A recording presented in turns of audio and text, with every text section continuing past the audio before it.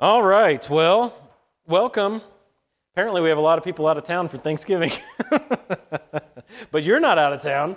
You're here. And you are welcome with open arms. Glad you're here. A few weeks ago, I handed out pages 40 to 42. Yeah, 40 to 42. So check your notebook there if you got your notebook. See if you got 40 to 42. If you need 40 to 42, I have 3 copies of that.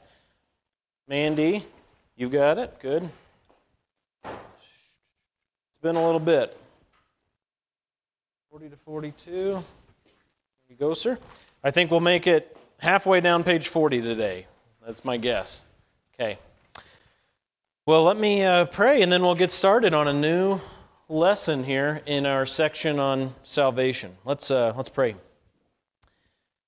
God, we thank you so much for this day that you've made. We thank you for the opportunity that we have to serve you, worship you, honor you together.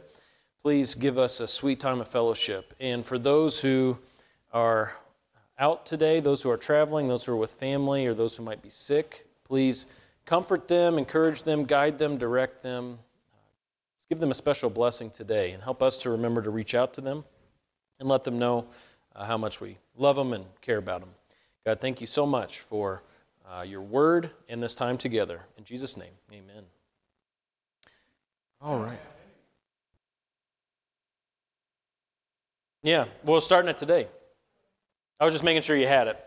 Yeah, I handed it out quite a bit ago. So anyway, yeah, page 40 is where we are. Shauna, do you know if you need page 40? Okay, very good.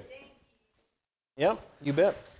All right, so the next section here, or next lesson within this section is about regeneration or being born again. So that's what we're getting ready to discuss.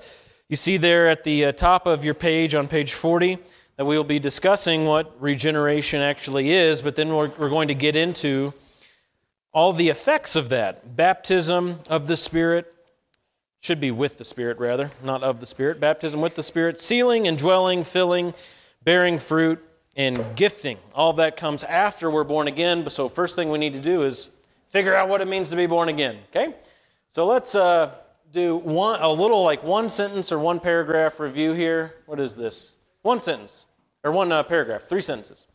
God elects some people to salvation according to his will and his purposes alone. He has foreknown them and predestined them. They will all be called, justified, and glorified just as he wills. Okay, that is the summary of what we've been discussing up to this point, particularly the last few weeks where we've been looking at how we are saved, how that comes about in our lives. There's a really short, succinct review for you. Okay, salvation is totally of the Lord. Now, the question we're going to be answering is, what happens inside a person when he or she is saved? So when a person is saved by God's sovereign grace, when a person does come to know the Lord, makes a profession of faith, becomes a Christian, what's going on the inside? Now, we are all both physical and non-physical beings. We are material and immaterial. The material is the stuff that your doctor checks on all the time. The immaterial is the stuff that I check on all the time with you. Okay, we have not just bodies, but we have souls. The Bible talks about our soul, our heart, our spirit, our mind, all these different terms that we use to talk about our immaterial being. We are made in God's image. We're not mere mortals, as C.S. Lewis said, but we have this immaterial aspect of our being that will carry on into eternity. What happens with that immaterial aspect of us when we first believe? Because we know that when we first believe, our hair color doesn't change, or our bodies don't change in any way, but there's something that changes in us drastically. And so we want to explore that, okay? John MacArthur and Richard Mayhew say, Scripture teaches that the saving benefits purchased by Christ's cross are applied to believers through the work of the Holy Spirit. The saving benefits purchased by Christ's cross are applied. How do those things take effect in a person's life? Well, the application comes through the work of the Holy Spirit. And notice that word benefits, saving benefits of Christ's cross. There are benefits that come from Christ dying on our behalf. And of course, that initial benefit is the forgiveness of your sins. But there's more. Okay? That's what, again, we're going to be exploring as we look at this word, regeneration. Regeneration is the word literally meaning to be born again. And there are 4 verses where this word is found. So not just where this theme is found, but where this word is found. So you have at the top of your sheet there verses that speak of regeneration directly. I have these ones highlighted in yellow here because we won't be looking at them in depth. Titus 3 we will be spending a lot of time with today. But there's Matthew 19:28, which will maybe surprise you when you read it. A couple of times in 1 Peter, and then Titus 3:5. That's where that word regeneration is found. Again, not just the idea, but the word. You have the idea being explained probably in the clearest detail in John 3:1-8, where Jesus is speaking of being born from above in his interaction with Nicodemus. So that the word regeneration is not found in that passage. But of course, the idea is clearly found in that passage. So before we get into Titus 3, I think it would be good to catch these verses, maybe not the John passage, but the other ones where the word is found. Could I get a volunteer to take Matthew 19:28? Matthew 19:28. Mike, thank you. 1928, that was a good year, wasn't it? Okay. 1 Peter 1:3. Who will grab that one for us? 1 Peter 1:3. Katrina? 1 Peter, well, you also get verse 23. How about that? It's the same chapter, so that'll work. And then, that's what we'll look at. So now what's really interesting in Matthew 19:28, where this word regeneration is used, is that it's not talking about personal salvation at all. So it's a word that means born again, but it's not talking about individual salvation. So let's hear how Jesus uses the word in Matthew 19:28.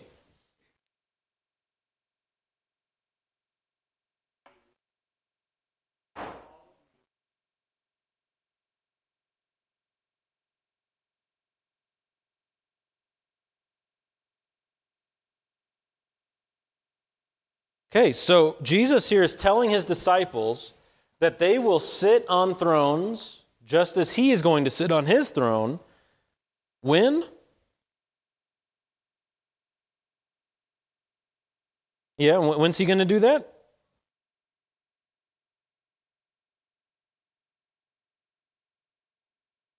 Yeah, keep going. In the... Where's there? Look at our word. Look at our word there. What does it say? In the what? Okay. In the regeneration. What on earth is he talking about? Someone tell me. Yes. Yes. Yes. Those are all true. But that's not what he's talking about. When he comes back, okay, but what does that have to do with something being regenerated? Okay, that's good. What's being made new here? You're all around it, but you're not there. What is Jesus talking about? The world will be, we'll say, born again. There's like a born-again experience that will happen with the world. When is Jesus going to sit on his glorious throne in Jerusalem, reigning over his kingdom? When's he going to do that? Now or later? Okay, later. So when he says regeneration here, he's not talking about anything that's happening right now, because he's not sitting on his throne reigning from Jerusalem right now, is he? No, but he will. And that's going to happen at a time that he refers to as the regeneration, where the world is going to undergo a change. Okay, now this is not even talking about the new earth. That's later. But the world's going to undergo a change when Jesus comes back. And you can read about this in the prophets. You can read about it in Isaiah, particularly Isaiah 19. There will be physical changes that happen on the face of the earth when Jesus comes to reign for 1,000 years. And it's going to be a pretty amazing thing. And Jesus is talking about that time as a regenerative time. In the regeneration, when he comes back to reign on his glorious throne. Then the disciples will reign on their thrones, and they will be judging the 12 tribes of Israel. So, what else is going to be happening in that regeneration according to this verse? What's going to be happening during Jesus' kingdom? You got to have 12 tribes of Israel, don't you? Who are the disciples going to be reigning over with Jesus if there is no Israel? So Israel is going to be reconstituted, and there are going to be 12 tribes, and the disciples of Jesus are going to reign over them, which is pretty interesting. But he refers to this time as a born-again experience for the world. I think that's pretty fascinating, don't you? Thoughts or questions on that? Joe? Oh, we'll be there, for sure. Because we get to come back with Jesus. We will be coming back with him. He's coming back with the armies of heaven, clothed in white linen. And that will be you. You will be included in that, with your glorious new body that's able to rule and reign with Jesus. Well, I'm sure that in that time in the regeneration, there will be a non-wrinkling linen that you'll wear. That'll be great. Mike.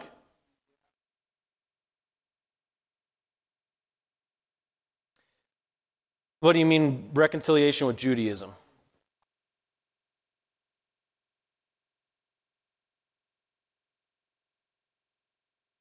Mm-hmm. Yeah. Yeah, I don't know if I would use the term Judaism, but I know what you're talking about. Yeah, this is linked with that Romans 11 passage where it says all Israel will be saved. That's leading into this. Yes. Was that you, Wendy?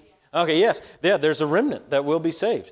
Yeah, and actually we get some figures on that in Zechariah 13 where it says, Israel, all of Israel is going to pass through the fire. 2/3 will be cut off. And the 1/3 that remains, the remnant, they will all be saved. And over them, the disciples will rule with Jesus in his kingdom. Interesting. And he tells the overcomers in Revelation, he tells them, you will sit with me on my throne, just as I overcame and sat with my Father on his throne. That's your promise, Christian. Pretty amazing. Okay? Other thoughts or questions about the world, regeneration, and all that stuff? Okay. Well, now the other instances of the word are applied to individual salvation. So I think it's helpful to see this, the context that Jesus uses it in, and how there's going to be a change. And there's going to be not just a physical change, but in the world at that time, there's going to be a governmental change. We're coming up here on Christmas, aren't we? In Isaiah 9:6, for unto us a child is born, unto us a son is given, and the government will be on his shoulder. That's going to happen here in the regeneration. So there's going to be a lot of changes that happen. So as we think about that word meaning change, let's consider what Peter has to say about our individual salvation. 1 Peter 1:3 and 23, Katrina.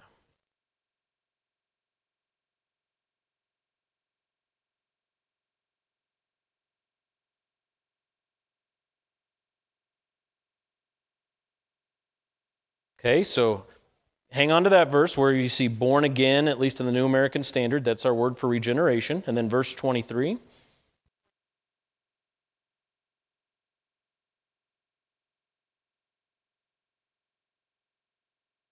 All right, so both times here, in the New American Standard Bible at least, the word for regeneration is translated as born again.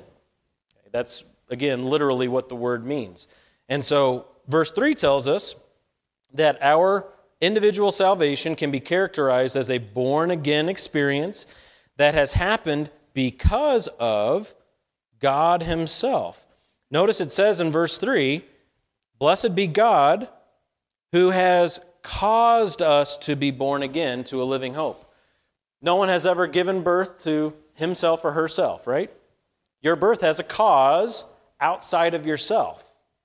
Your new birth has a cause outside of yourself. And the cause is God himself, okay? And verse 23, again, using the translation here, that this is born again. You have been born again through the living and enduring Word of God, through Scripture and its testimony of Jesus Christ, okay? So, interesting stuff going on with that word for regeneration, which, again, literally means born again. But let's all go to Titus 3 together. We're going to spend maybe the rest of our time here today. Titus chapter 3, and let's look at verses 3 through 7 and break it down nice and slow to see what God has revealed here about our born-again experience. Who would read for us Titus 3, 3 to 7? Mandy.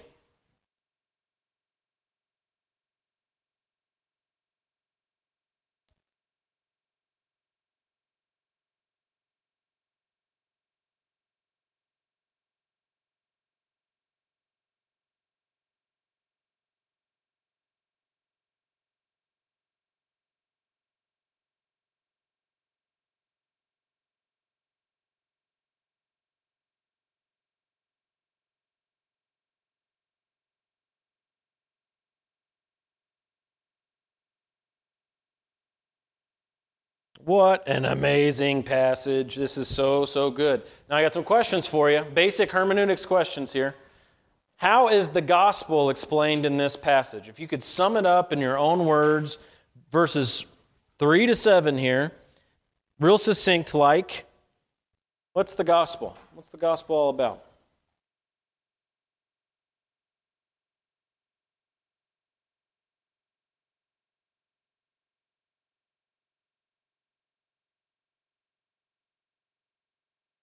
Good.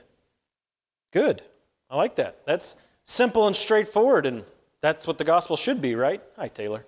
Simple and straightforward, okay? How about this? How many active verbs are ascribed to man after verse 3? So verse 3, we're very active in verse 3. We're being foolish, disobedient, deceived, slaves to lust and pleasures, spending our life in malice and envy. We're hateful. We're hating one another. Very active in verse 3.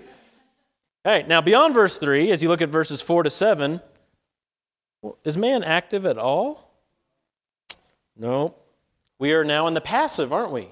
This is now God coming to us and God being active in us. God doing a work. You get all your works, you know, what people want to talk about works. You get all your works in verse 3. Not a pretty list. Not pretty. And then we see God's works in verses 4 through 7. Very beautiful list of what God is up to in saving us. Now, look specifically at the Holy Spirit's activity.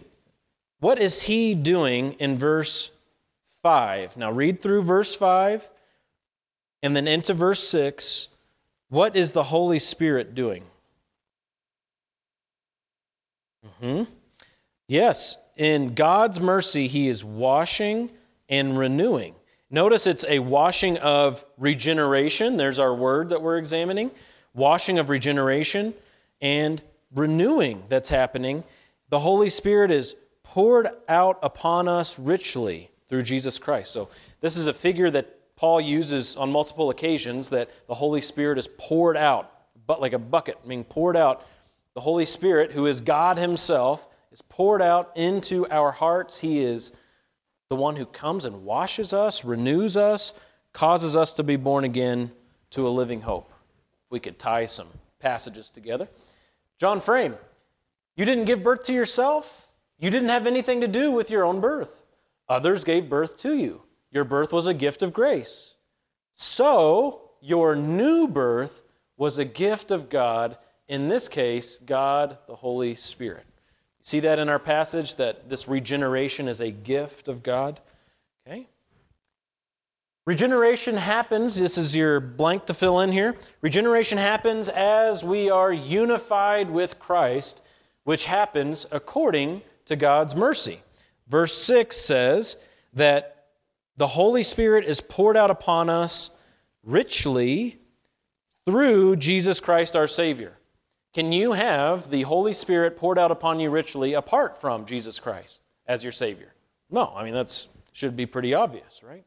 The only way to have this experience with God the Spirit is through Jesus Christ our Savior. So as you're unified with Him, as you identify with Him by faith, that is how the Holy Spirit comes into your life. And notice that this is past tense. Paul, of course, is writing to Titus, and he's speaking here of all Christians. And Paul is saying that this happened in the past. He poured, past tense, poured out upon us richly through Jesus Christ, our Savior. This is something that happened in the past. Verse 4, when the kindness of God our Savior and His love for mankind appeared, past tense. Verse 5, He saved, past tense, saved us. Okay, so this is a past event. Now there's ongoing realities for this, and there's a difference between the Holy Spirit coming to indwell you and you being filled by the Holy Spirit. We'll get into all that in this lesson. But for now, it's enough for us to just say, well, look, Paul is talking about an event that happened in the past. An event that happened in the past. Very, very important. Basic hermeneutic stuff, basic interpretation stuff. And this event is the same event spoken of in John 3 and 1 Peter 1. Peter says in the passage that Katrina read that God caused us to be born again to a living hope, that you've been born again through the living and enduring Word of God. Jesus with Nicodemus says the wind goes and you can't see it, you can't explain it, just the wind comes and goes. So it is with the Spirit. He comes upon those whom He wills, and He causes people to be born again according to the will of God. Same event being talked about here as in Titus chapter 3 by the Apostle Paul. When he says renewed, to be renewed is to be made better. So what this passage is saying is that believers have been regenerated or born again, they've been cleansed, and they've become altogether new. And you see all of that in verse 5, that the washing of regeneration, the renewing by the Holy Spirit, happened in our hearts in the past as a single event for all of those who have believed in Jesus Christ. I'll pause there, see what you're thinking. Thoughts, questions? Mike?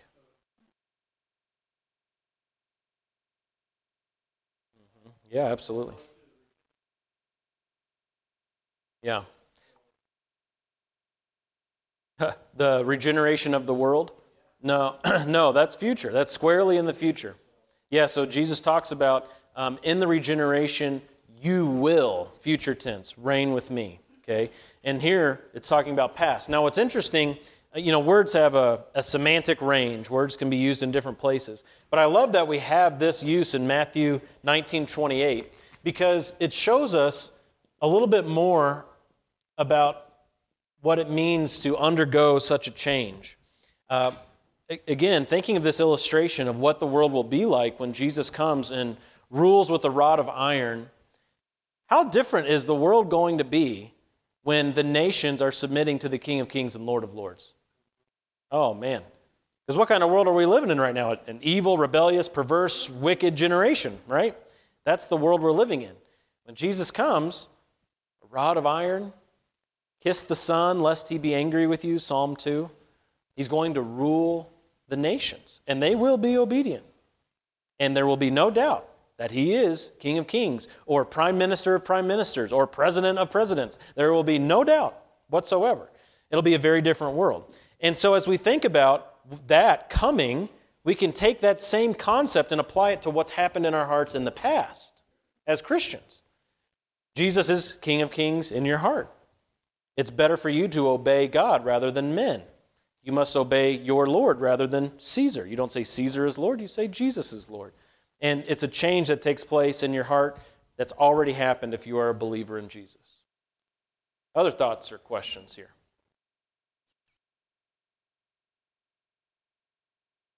Good. Okay. Remember 2 Corinthians 5:17 that says, if anyone is in Christ, he is a new creation. The old has passed away. Behold, the new has come. New has come. If you're a believer in Jesus, you've been made new. You are a new creation. What it means to be born again is that a new life has begun. Old life has passed away. New life has begun. Titus 3 again, inextricably tied to regeneration and renewal is justification. So let's look at verses 6 and 7. The Holy Spirit has been poured out upon us richly, again, past tense, through Jesus Christ our Savior, so that, being justified by His grace, we would be made heirs according to the hope of eternal life. What does justified mean? Someone refresh us. Justified, what does that mean?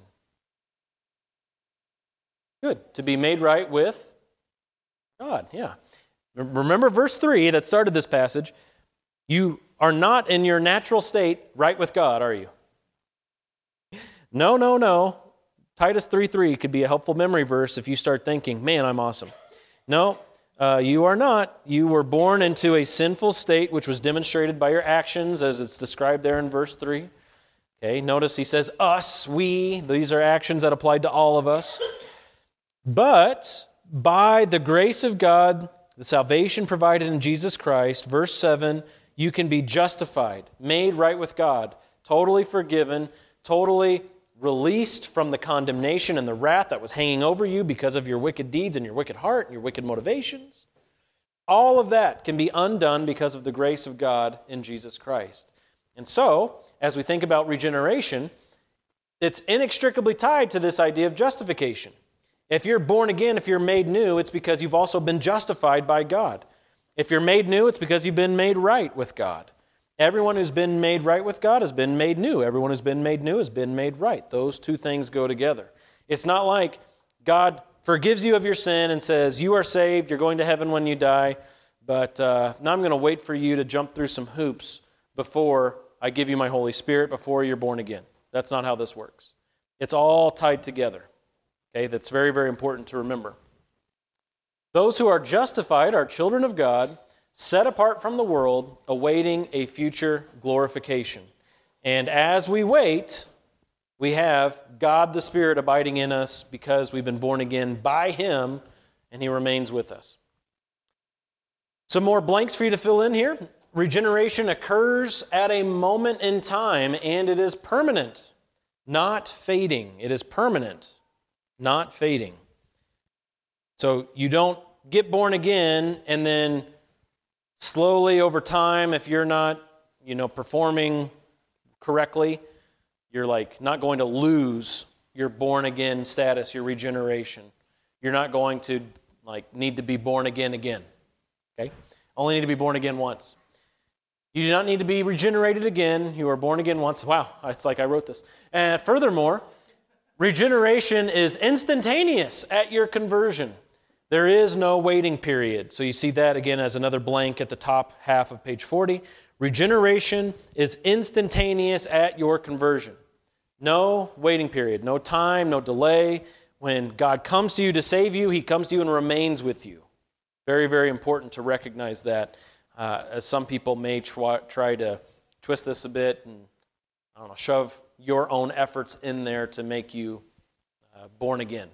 Born again, conversion, all happens together, all tied together. Okay? Thoughts or questions on any of that? We went through Titus 3 a lot faster than I thought we would. Okay, we'll just keep her moving. This is from the London Baptist Confession, 1689. A lot of words. They who are united to Christ, effectually called and regenerated, having a new heart and a new spirit created in them through the virtue of Christ's death and resurrection, are also further sanctified, really and personally, through the same virtue, by His word and Spirit indwelling in them. The dominion of the whole body of sin is destroyed, and the several lusts thereof are more and more weakened and mortified, and they more and more quickened and strengthened in all saving graces to the practice of all true holiness, without which no man shall see the Lord. Wow. That's one sentence. Can you believe that? Isn't that amazing? We just don't write like that anymore. Now, because we don't write like that anymore, you read that and you're like, what on earth did that just say? What did we just listen to? Well, you need to go back and spend a little time with it and marinate on it. It's a very, very good sentence. So many good things in there. Talking about, essentially, you've been born again by the virtue of Christ's death and resurrection, the Holy Spirit coming to you. Through that same virtue, His Word, His Spirit dwelling in us as Christians, the whole body of sin is destroyed. The lusts of the body are more and more weakened. We're killing them over the course of time. And more Christians are made alive, are strengthened in all saving graces. That we would practice true holiness, because as Hebrews tells us, without holiness no man shall see the Lord. So the process is, you're dead in your sin. God's power comes to you by virtue of Christ's death and resurrection. His effectual calling to save those whom He has chosen. You are born again by the Spirit of God, and now you're set on a new course of life to live for God, and over the course of time, fighting sin, killing sin, and being strengthened by His grace, being strengthened by His Word to practice holiness. So even though you have all this instant stuff happening at your conversion, including the Holy Spirit coming into your heart to remain there, your practices, your thought patterns, the things you've been taught, all that takes time to work out, doesn't it? It takes a lot of time. Especially, the later in life that you get saved, the harder it is to go back and reprogram yourself. Okay?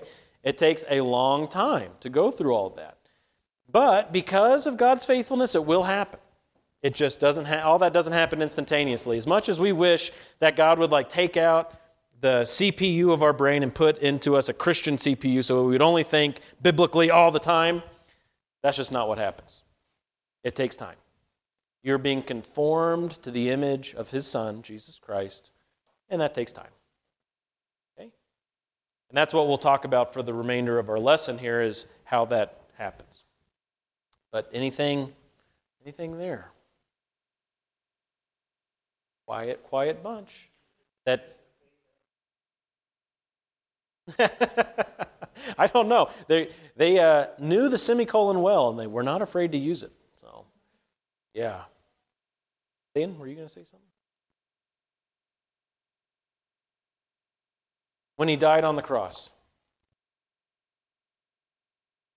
Yet, His purchase of redemption is not applied to all people. Even though He died for all people, that purchase only applies to those who believe, right? That's the distinction. Okay? All right, let's keep going. Let's talk about the Holy Spirit's work now. I imagine this will take us 2 or 3 weeks to cover these, but if you guys keep being all turkey coma like you are today, we'll just cruise through it. Okay? The New Testament speaks of the Spirit's work in believers in 6 different ways. So you have them there on your sheet, and you see that I've got 2 arrows going in the 2 different directions. And here's how this is different. You have, on the one side, this is God's work alone. It's effectual, meaning God sets out to do it. He accomplishes it on His own. He is going to baptize those whom He has chosen, those whom He has saved. They're baptized with the Holy Spirit. They are sealed with the Holy Spirit. They are indwelt by the Holy Spirit. And we'll cover those in more detail. But what you can write in that arrow is that this is God alone at work. This is effectual. I can give you a couple of words here that are pretty fancy. This is God's monergistic work. Monergistic, what a word. Monergistic, it comes from a combination of 2 words, but the prefix here comes from mono, not the disease, but mono, like mono versus stereo. What's the difference between mono and stereo? Okay, yeah. So you've got, we mess up sometimes with the audio that we put out on our church's podcast. Sometimes we'll accidentally put it out in mono. And if you're a headphone user, it's it's only coming through one of my headphones. What's the deal? Because we accidentally did that. Mono, though, is related to one, as James was just saying. It's the work of one. It's the work of God. The baptism with the Spirit, the sealing with the Spirit, and the indwelling by the Holy Spirit is the work of one, God Himself. The other, though, these other 3 are works of God in conjunction with man. So there's man's cooperation involved now when it comes to the filling with the Spirit, bearing fruit by the Spirit, and the gifting of the Holy Spirit. Though the gifts of the Spirit do come to us as He wills alone, the exercise of them, that happens through our cooperation. And so the results here are dependent on man's obedience. Man's obedience comes into play when you talk about those 3 aspects. So you could say that's synergistic. Now this is where hopefully using this word it is more readily understandable. Monergistic just looks like a bunch of letters that don't go together, but synergistic, we use that word synergy all the time, don't we?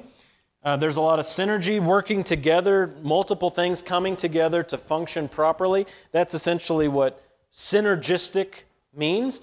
These things, these attributes or these results are synergistic, meaning that man cooperates with God, and the result is, of course, honoring Him, worshiping Him, fruit being born to God. Okay?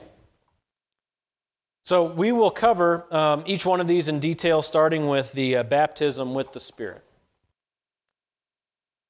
In all four Gospels, it is recorded that Jesus said He would baptize His people with the Spirit. Now, this first occurred at Pentecost in Acts chapter 2 when the apostles were baptized. They were gathered together in the upper room, they were praying, and the Holy Spirit came upon them. They heard a noise like a violent rushing wind, and there were the tongues of fire abiding on them, and they were baptized with the Spirit in Acts chapter 2. So you've got those blanks there at the bottom of page 40, that it was recorded in all four Gospels that Jesus would baptize His people with the Spirit, and it first occurred with the apostles at Pentecost. Remaining references to Spirit baptism are debatable, some saying they all refer to water baptism. It's kind of interesting. Pretty much anywhere else you go in the New Testament that talks about baptism, you have to decide, is this talking about water baptism or baptism with the Spirit? And there are going to be some people that lean really heavily saying, yeah, when it's talking about baptism there, it's talking about when the Holy Spirit comes upon us and we're baptized with the Spirit. And there will be other people who say, no, that's talking about physical water baptism that we are to do. And so as we look at these passages that you have at the bottom of your sheet, 1 Corinthians 12 and Romans 6, just know that there are going to be some people who will say this refers to water baptism. But I believe in both of these instances, at least, it's referring to Spirit baptism, baptism with the Spirit. Sarah.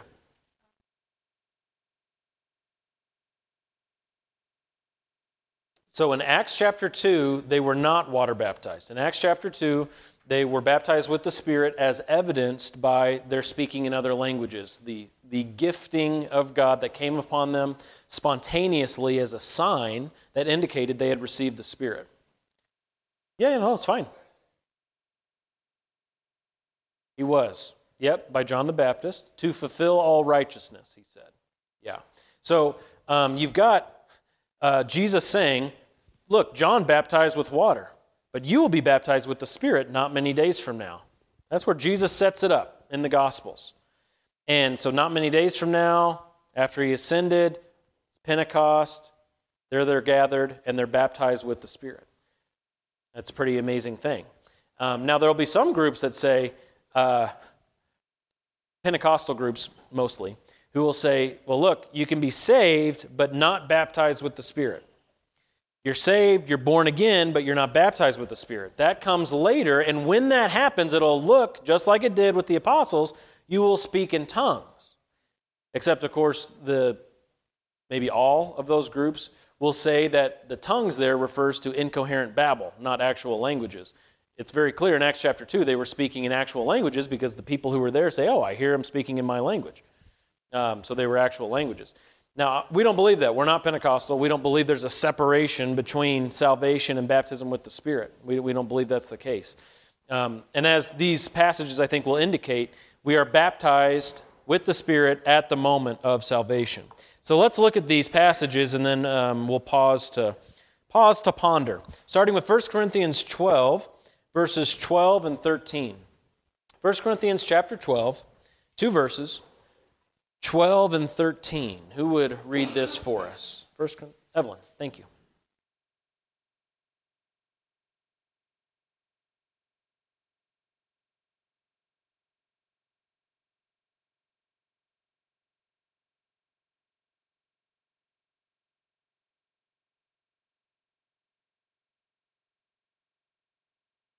All right, so again, thinking about your two options for how you're going to interpret baptism in a passage like this, you've got the whole setup from Jesus to the disciples, you will be baptized with the Spirit. You've got the event in Acts chapter 2, like, oh, there it is, and then it happened again with Gentiles in Acts chapter 10. So in Acts chapter 10, Gentiles experienced the same thing when they believed on Jesus. And so you've got Spirit baptism as a thing. It exists as a thing. Then you also have, of course, water baptism, and Jesus commanded to His disciples, go to all the world, proclaim the gospel, you teach them, you baptize them in the name of the Father and the Son and the Holy Spirit. And that's, of course, what they did. You read the book of Acts, and they're baptizing people in water. So then you get past all of those things, all those teachings and events in the Gospels and in the book of Acts, and you get to a passage like this, and you say, what is Paul talking about? Is he talking about Spirit baptism or water baptism? Well, I believe this is talking about Spirit baptism. When does this baptism take place? Are there any indicators in 12 and 13 about timetable? When does this take place?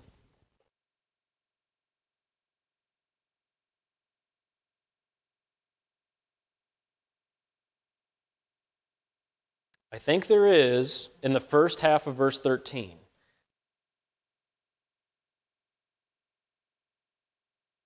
Okay, yeah, that's good. Very good to point out. And what's interesting to couple with that reality is that this is the same church, the same letter at the beginning where Paul says, I thank God I baptized none of you, except for, he names a couple people.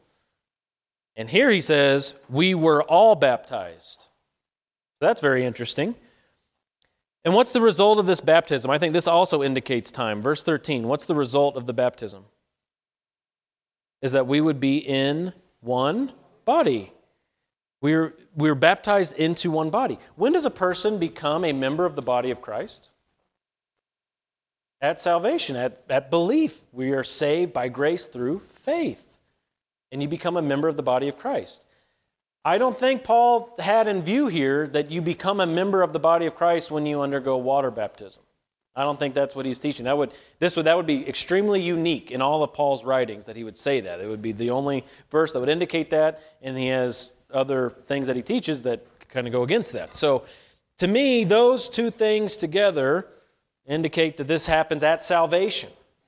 At salvation. Now, some people who take the water baptism view of this would say, yeah, that's true, because back then, as soon as you believed in Jesus, you went down to the lake and you got baptized, which is true.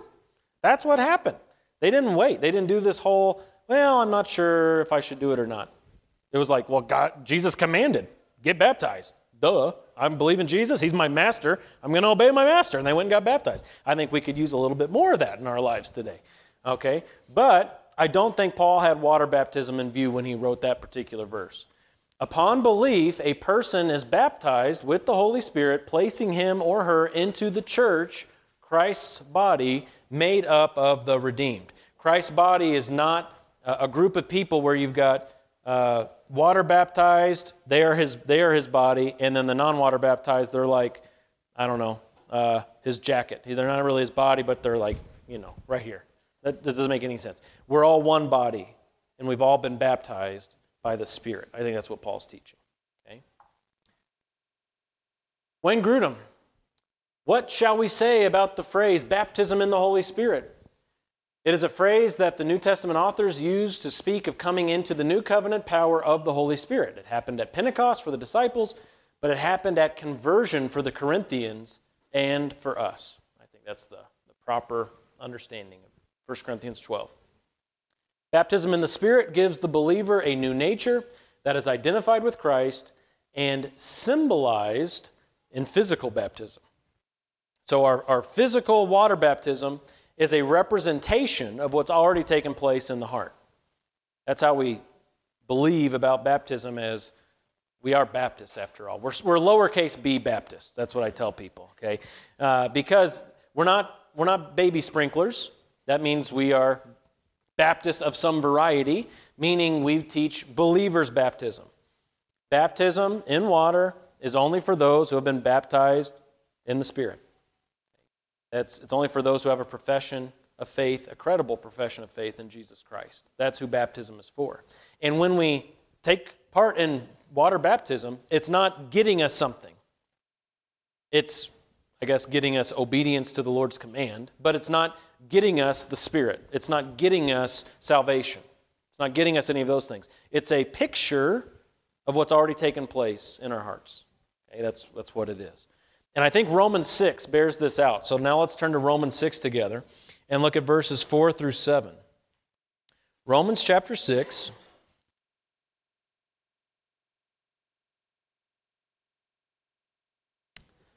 4 to 7. Who would read those for us? Romans 6, 4 through 7. Going once, twice. Sold, Katrina. Romans chapter 6, 4 to 7. Let's pay close attention to how Paul is using baptism here.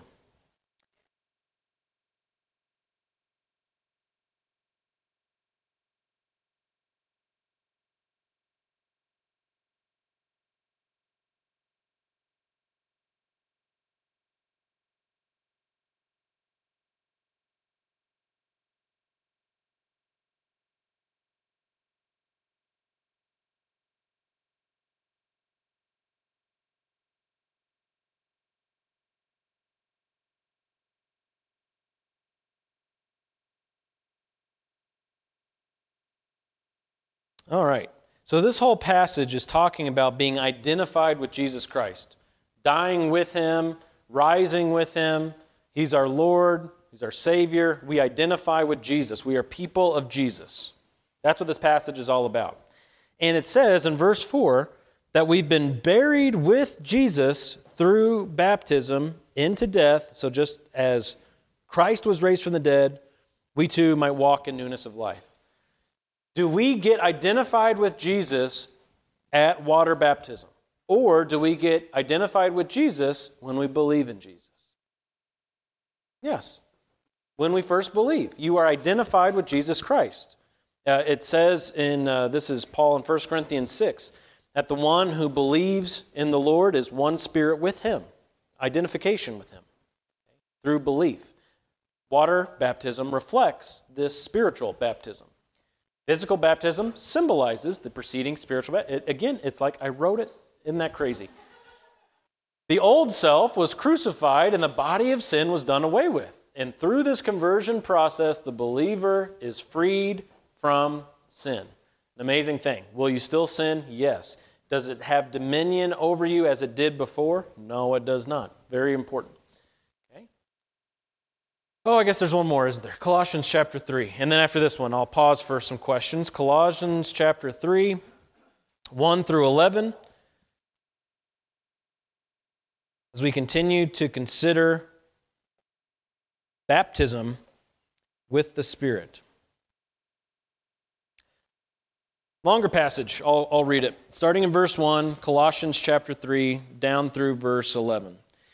Therefore, if you have been raised up with Christ, keep seeking the things above, where Christ is, seated at the right hand of God. Set your mind on the things above, not on the things that are on earth. For you have died, and your life is hidden with Christ in God. When Christ, who is our life, is revealed, then you also will be revealed with Him in glory. Verse 5. Therefore, consider the members of your earthly body as dead to immorality, impurity, passion, evil desire, and greed, which amounts to idolatry. For it is because of these things that the wrath of God will come upon the sons of disobedience.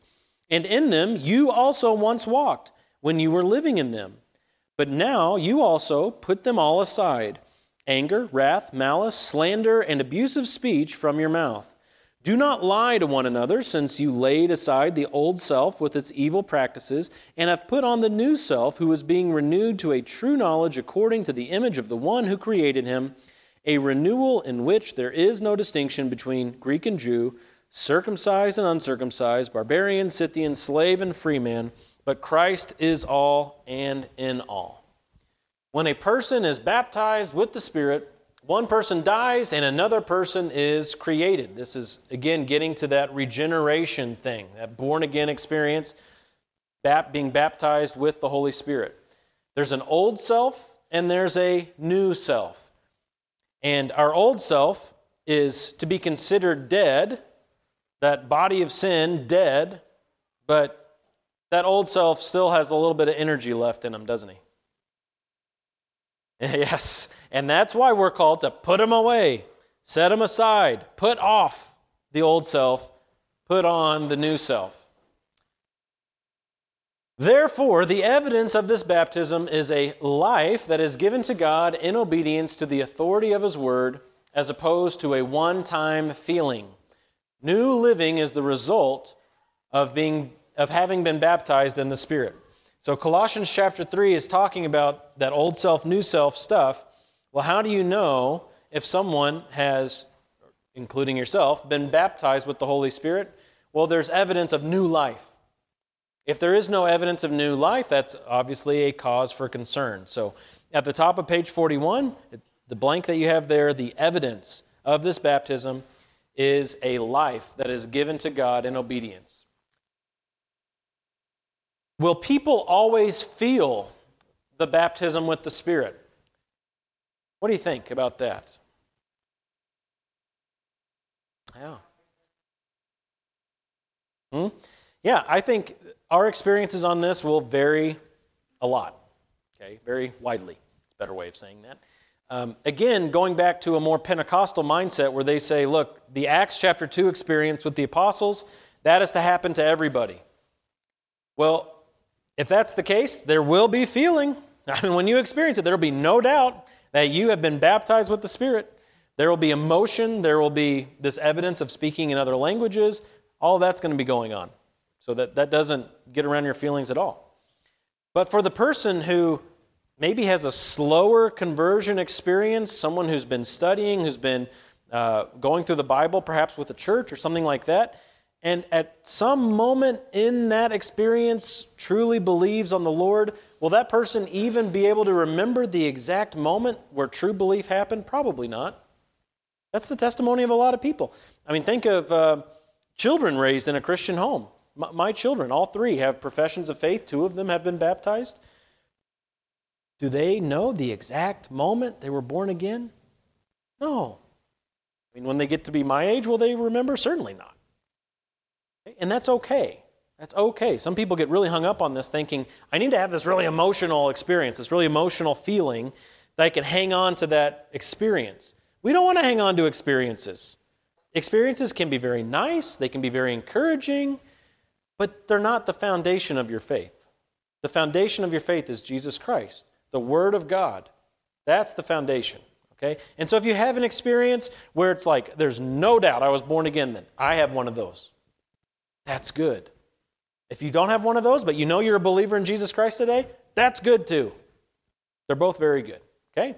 So, questions on baptism with the Spirit.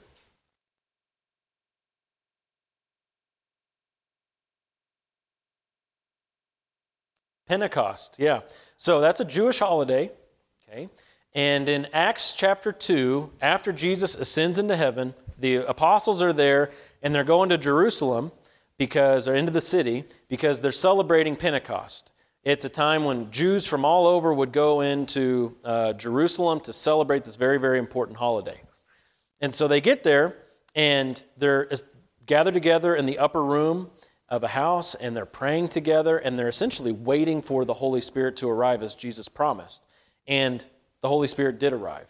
The Holy Spirit, a gift from God, who is God himself, one of the persons of the Trinity. He comes and he fills them. He gives them supernatural signs and wonders. And there's no doubt that this is the baptism experience that Jesus promised. So Acts chapter 2 is where you can read about that. Okay. Joanna, do you have a thought? Yeah. I would just say to that person, just keep reading your Bible.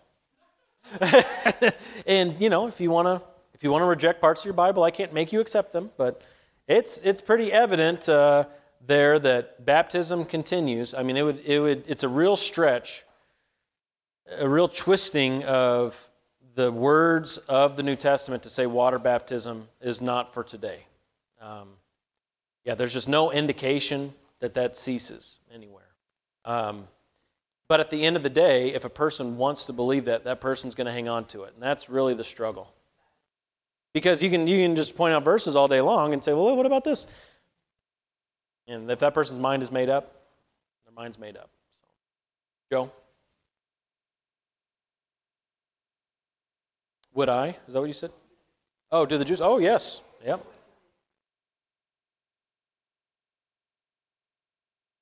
They celebrate the Old Testament view of Pentecost, which, that's where it all originated, right? Is in the Old Testament through Moses. They believe all of that. They don't believe there's any kind of Christian significance to Jesus, to the Holy Spirit. This event with the apostles in Acts 2, they totally disregard. It's just all about the memorial that God set up with the Jewish people in Exodus, I think, book of Exodus. One of those first 5 books, that just how God set it up there. Yep. Yes. Yep.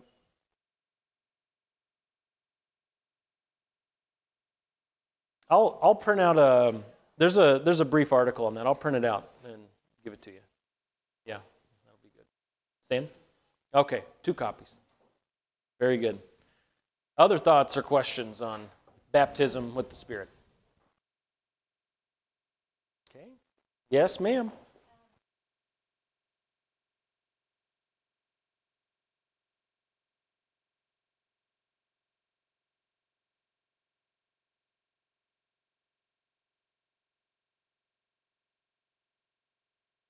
Yes.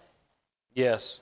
I mean, and this is so difficult when someone's mind is made up. Now, I don't want to come across like, well, yeah, you just show them the Bible and that won't have any effect. I don't want to come across like that because the Word of God's the only thing that will break through that mindset. The Word of God's the only thing that can penetrate a stubborn, cold heart. And so you just keep sharing the Word of God, and if God does His work, He will do it through His Word. Okay, well, how about I pray for us, and we'll go on to the next thing. Let's pray. Lord, we thank you so much for causing us to be born again to a living hope through Jesus Christ. God, we ask that you would help us to understand more and more of what that means and the effects of that in our lives. Help us to be more and more given over to you in obedience, to honor you, to serve you with all of our lives for all of our days. Lord, we love you and thank you. In Jesus' name, amen.